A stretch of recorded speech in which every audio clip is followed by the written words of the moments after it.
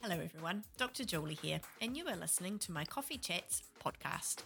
I am a health researcher, PhD trained, and chef, self-trained, on a mission to leave the next generation and our planet a lot more of a healthier place. This is your space to ask questions on topics that no one seems to want to discuss, with information that is backed by research, along with a good dose of practical advice. Real talk, real people, real answers.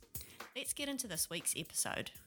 Today's episode is a bit of a Motherhood Musings special. October is birthday month for me. I have birthdays for both my oldest son and my youngest son. And I don't know if it's because they're my first and last babies, because it's 2 birthdays in a month, or it's just what birthdays do in terms of giving us time to pause and reflect and look back. But it's always a really big time of self-reflection and a lot of feelings. And so I just thought I would actually take this time and take this opportunity to do just that with you guys. You know, motherhood is very much a journey, and it really seems unbelievable to me that I have been a mother now for 11 years. And if we also want to count pregnancy, 12 years, I don't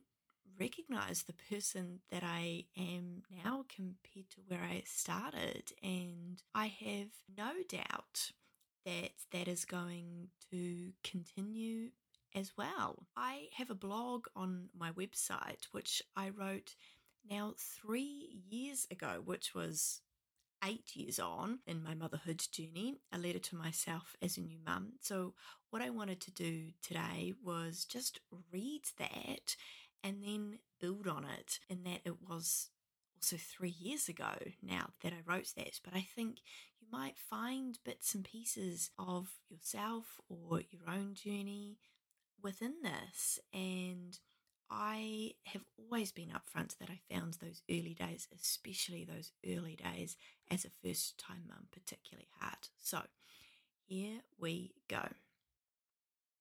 This week, my oldest son turned 8 years of age. So as you listen to this was written 3 years ago. 8. I've been a mother, a parent for 8 whole years. And I'm laughing because, of course, now it's 11. There is a big part of me that says, yes, they were right. They being all the parents before me that said it goes so fast. But at the same time, while indeed the years seem to have just slipped by, when I look back, there were also times, a lot of times, that seemed so long, like unbearably long and never ending. My youngest son is also about to turn 1, my oldest and youngest just 10 days apart in birthdays, but 7 years in time. All birthdays are a time of deep reflection, but this feels more monumental, the end of an era. My tribe is complete. I have spent the best part of a decade growing my tribe. There is a huge part of me that is simply relieved. Everyone's parenting journey is different, but mine certainly has not felt blissful or idyllic a lot of the time. That is not to say there have not been precious moments. There certainly has, which I am eternally grateful for. However, I am also okay with not going through another baby phase ever again. I have given it everything I had and then some. I feel a shift for my family now and are looking forward to what is next. I know full well the challenges do not end, but those big changes that come with a new addition, including the planning for them, are done. I can also confidently say that for me, the transition from having no children to 1 child was the hardest of all. There are so many maybes in this equation as to why this first transition was the most challenging for me. We were young parents at the time, at least by today's standards, 27 and 23 years old respectively. Didn't have a lot of money between us and were living in a 2-bedroom unit when I found out I was pregnant, after expecting a long fertility journey. I was just 8 weeks into my PhD and not only have little family support, but unknown to me, I was about to experience an unexpected grief at the very same time as this transition into new motherhood. How much these things compounded the feeding difficulties I had, which I have blogged about, it's hard to tell, but it was all in there. While I've previously written about my motherhood journey without my own mother, it has taken until this year to fully acknowledge the grief and try and put some context around it.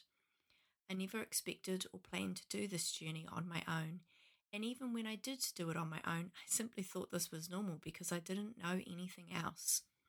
I am not ready at this stage to delve any more than what I have done into the details of this, but what I will say is that while what eventuated was what I expected, deep down I hoped it would be different. That when I had my own child, my mother and I would reconnect, bound by maternally the magic of a baby, but it never happened. I don't believe I have truly even admitted that to myself in an act of self-preservation. Following Ray's birth, my third and subsequently now his first birthday, I have had to ride through this on a completely new level, that this was it. Here's my last baby, and the reality of having my mother involved will never, ever be a possibility. Has hit really hard. I have been more prepared for this than I was 8 years ago, having done a lot of work in this area, but it's still there. Hindsight is a luxury you just do not have as a new mother. Now, 8 years on, nearly a decade spent growing a family, there are so many things I wished I had known, wished I could have seen, but of course you cannot. Looking back at photos of myself in those early days, I want to reach down through space and time to her.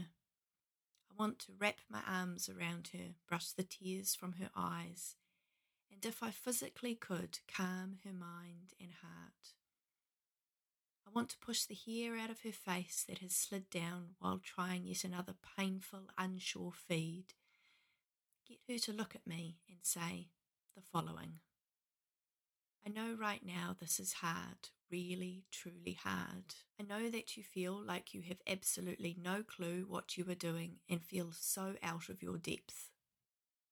I also know that this is all you have ever wanted, more than you could have ever wanted anything with your heart and soul. I know that you love your son more than anything in the world, and even though you have only just met him, you would lay down your life for him if it came to that. I know right now you are hurting. You have not even been able to register this yet, but in time you will. In time you will come to understand that you have been thrust into a grief that has no name, no end, and very, very few will understand. But there will be some that do. Darling girl, we are all still children at heart, and right now you are in this tough place of transition. You are raw, you are open, you are exhausted, and you are trying to do everything right even when you do not know how. See, there are some things that you just do not know yet. You do not know it, but this son of yours, tiny precious son dependent on you for everything, is going to grow up to be just fine. He is going to start walking at 10 months of age and basically never stop. He is going to be strong and fast. He is going to have a determination and willpower that will rival your own. He is going to go on to run cross-country races and jump off wharfs and swim in wild waves and climb anything he sets his eyes on, no matter how high. He is going to be so confident in himself that on his first day of school he will race into his classroom without looking back and sit down with new friends and say, "Hi, my name is Arjun, what is yours?" He is going to be an amazing eater. I know that you feel like a complete failure right now, trying to feed him, and you will not believe this, but one day you will use your knowledge and your research to not only feed him well, but in turn pass this on to other children. This failure that you feel is only because you care and you expect so much of yourself. You have never fed a baby before, and it does not always come easy. You also do not know this, but you are going to go on and finish this PhD of yours, which right now feels like the most ridiculous idea you ever had. A PhD and having a child? You will go on to finish that, not only with your son by your side, but also his baby brother. I have been wondering if I should tell you this now, but you do not know it. You are going to go on and not only have one more son, but two more. That is right. It seems insane that despite how hard this all is, how out of your depth and alone you feel right now, you will go through it again and have three sons. See, this is the incredible, beautiful thing about motherhood. You do all this hard stuff. You adapt. You never give up, no matter how many times you want to, no matter what gets thrown your way. You never, ever give up. Because that is the true strength of a mother, that when you are hurting the most, just like right now, you simply keep going. You might forget all of this, but I will not. I have seen what is on the other side. So yes, right now it is hard, and right now you are stumbling your way through this new life. But you have got this, I promise you. You have got this, you are doing this, and you will keep doing this. As I read this, and I think that this was 3 years ago, do you know, so much of it still rings true. And I am so proud of Arjun and the young man that he is becoming. His love and drive for basketball and his confidence with his peers, the way that he is just for me as a son, as the oldest son, what he does with his siblings and with the really important humans in my life. We've just had his 11th birthday party. It's quite late at night after we've wrapped up that, and Kaz was here with her youngest and watching them all interact with their peers. Just so precious. And, you know, to see Ray, who is about to turn 4, and I have parented him quite differently in terms of gender and gender norms, and I am so going to unpack all of that in multiple podcasts.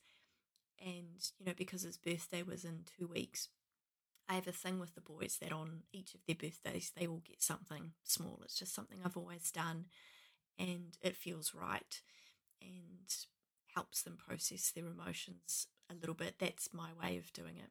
And I had got for Ray some tights, sparkly tights with stars on them, and a yellow t-shirt that had a rainbow dinosaur, and he thought it was the just absolute bee's knees. And Kaz gave him his birthday present, which happened to be a gorgeous rainbow skirt, twirly skirt, and he put it on straight away. And if you've seen any of my socials, he didn't take it off for 2 days, basically the 2 days, even wore it to the mall and the playground at the mall.